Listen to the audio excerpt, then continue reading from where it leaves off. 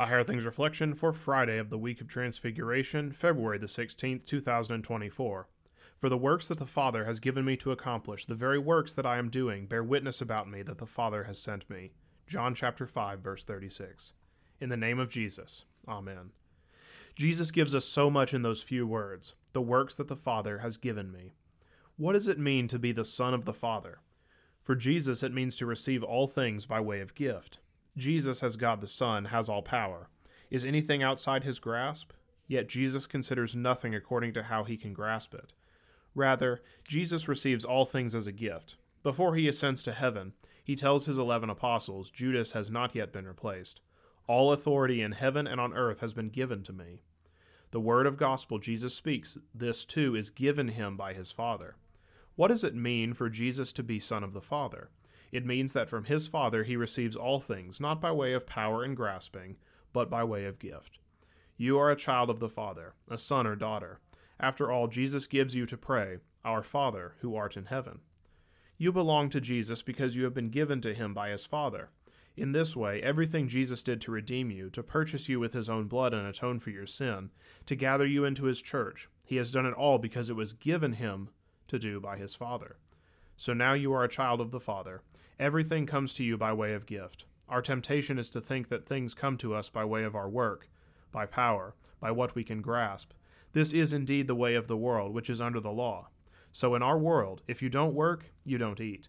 If you don't study, you don't pass. If you don't take the bull by the horns, you come up empty-handed. That is the way of the law, and it remains thus in our world until our Lord comes again. But in our life before the Father, our life of faith, it is all a gift. The Father gives his words to Jesus. Jesus receives the gift. Then Jesus speaks his words to us, and by those words he makes us children of the Father. You belong to the Father. In the name of Jesus. Amen. Father in heaven, let your will be done on earth as it is in heaven. Your will is that your Son's word go forth to all sinners. Let me daily hear your Son's word, and let me rejoice in speaking his word, Jesus, to comfort my fellow Christians, and where you give me opportunity to bear witness to my neighbor. In Jesus' name, amen. I thank you, my heavenly Father, through Jesus Christ, your dear Son, that you have kept me this night from all harm and danger, and I pray that you would keep me this day also from sin and every evil, that all my doings in life may please you. For into your hands I commend myself, my body and soul, and all things. Let your holy angel be with me, that the evil foe may have no power over me. Amen.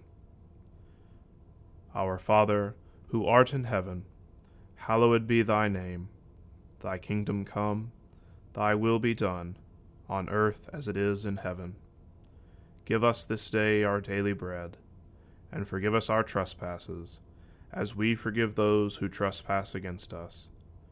And lead us not into temptation, but deliver us from evil. For thine is the kingdom, and the power, and the glory, forever and ever. Amen. I believe in God, the Father Almighty, maker of heaven and earth, and in Jesus Christ, his only Son, our Lord, who was conceived by the Holy Spirit, born of the Virgin Mary, suffered under Pontius Pilate, was crucified, died, and was buried. He descended into hell. The third day he rose again from the dead. He ascended into heaven, and sits at the right hand of God the Father Almighty.